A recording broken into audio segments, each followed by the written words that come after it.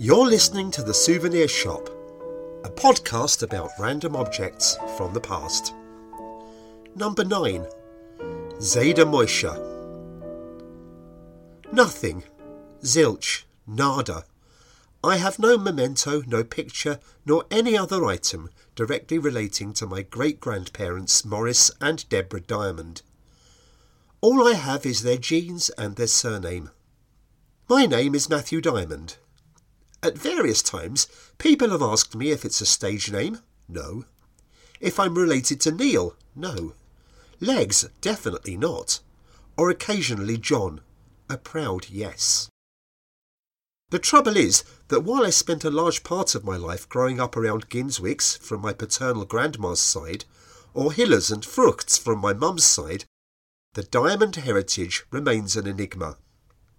I know that in an ideal world, surnames shouldn't matter, but it's only as I've got older, or the generation above me has died away, that I regret never growing up surrounded by a wider family of Diamonds. I have so many questions I wish I'd asked my father, a common manifestation of grief and ageing perhaps. So the only Diamonds I have ever met are in my immediate family. For all I know, there is an entire close-knit community of Diamond relatives out there, all wondering at get-togethers whatever happened to the family of their great-uncle Alf. You know, the one who ran away from home and lived in a doss house.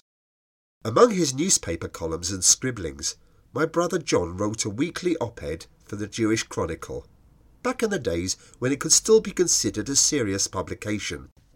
You'll get an idea of the tone of his column when I tell you that when the editor invited him to write for the JC, he immediately replied by email, "My mother thought you'd never ask." His weekly column made him a hero or a villain to his readers, depending on their feelings about God — he was resolutely agnostic — or the state of Israel — he had issues. But when he passed away in 2001, it seemed from their pages as if the entire Jewish community felt his loss, and various people claiming kinship contacted my parents via the paper. None of them proved genuine. So I did some research of my own on Morris Diamond in the National Archive at Kew, and discovered a few facts and surprises. The 1911 census shows that he emigrated to Britain from Lodz in Poland, married Deborah in London, and raised 4 sons, Jack, Harry, my grandfather Abraham, or Alf, and Isaac. The census also shows a baby I never knew about, Sarah, who died in infancy.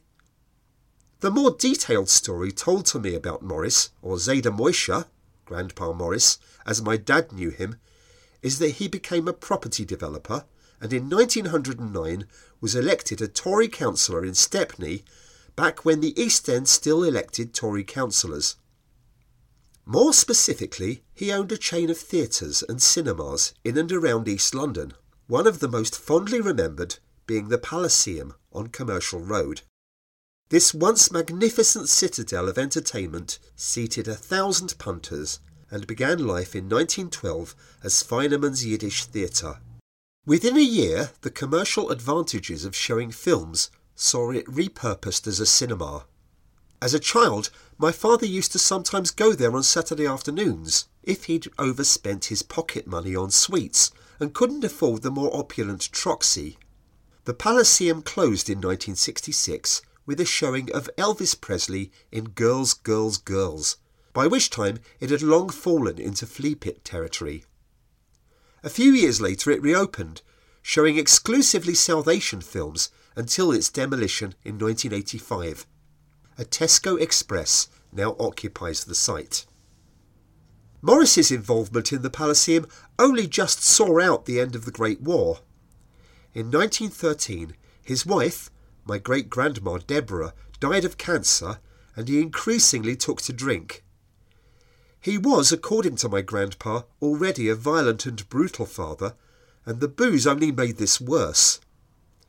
In his teens, Grandpa ran away from home, found work as an office boy, and lived in Rowton House, a homeless hostel on Whitechapel Road, while studying accountancy at evening classes.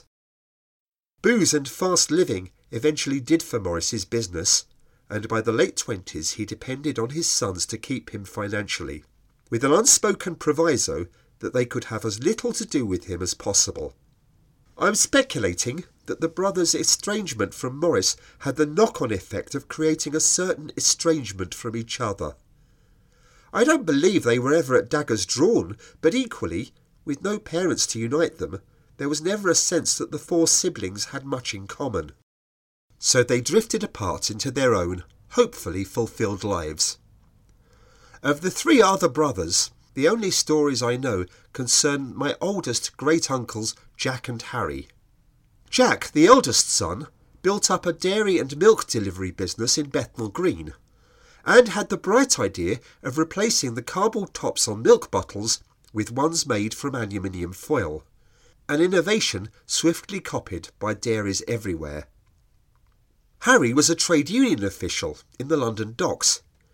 He must have been very good, because most dockers in that part of the East End, along with the entire union and political machine, were Irish. However, because he had the diminutive ruddy countenance of a cheerful leprechaun, they thought that even though he was Jewish, he looked Irish, and nicknamed him Patsy Diamond. In 1919, the East End dockers went on strike, and when both sides were ready to talk, they needed Harry to negotiate on their behalf. But no one could find him because, this being Yom Kippur, he was at the synagogue all day, atoning for his sins. In his place, they found a sharp-elbowed young official from Bristol called Ernest Bevin, who negotiated so effectively that he quickly rose to become head of the union before entering mainstream politics. This family story always ended with, "And if Uncle Harry hadn't been in shul that day, he would have become Foreign Secretary." As a boy, my father remembered occasional trips to see Zayde Moishe, a rather forbidding old man, with the promise of tea and cakes at Lyon's Corner House if he behaved himself. There was not much happy chatter during these visits, he recalled.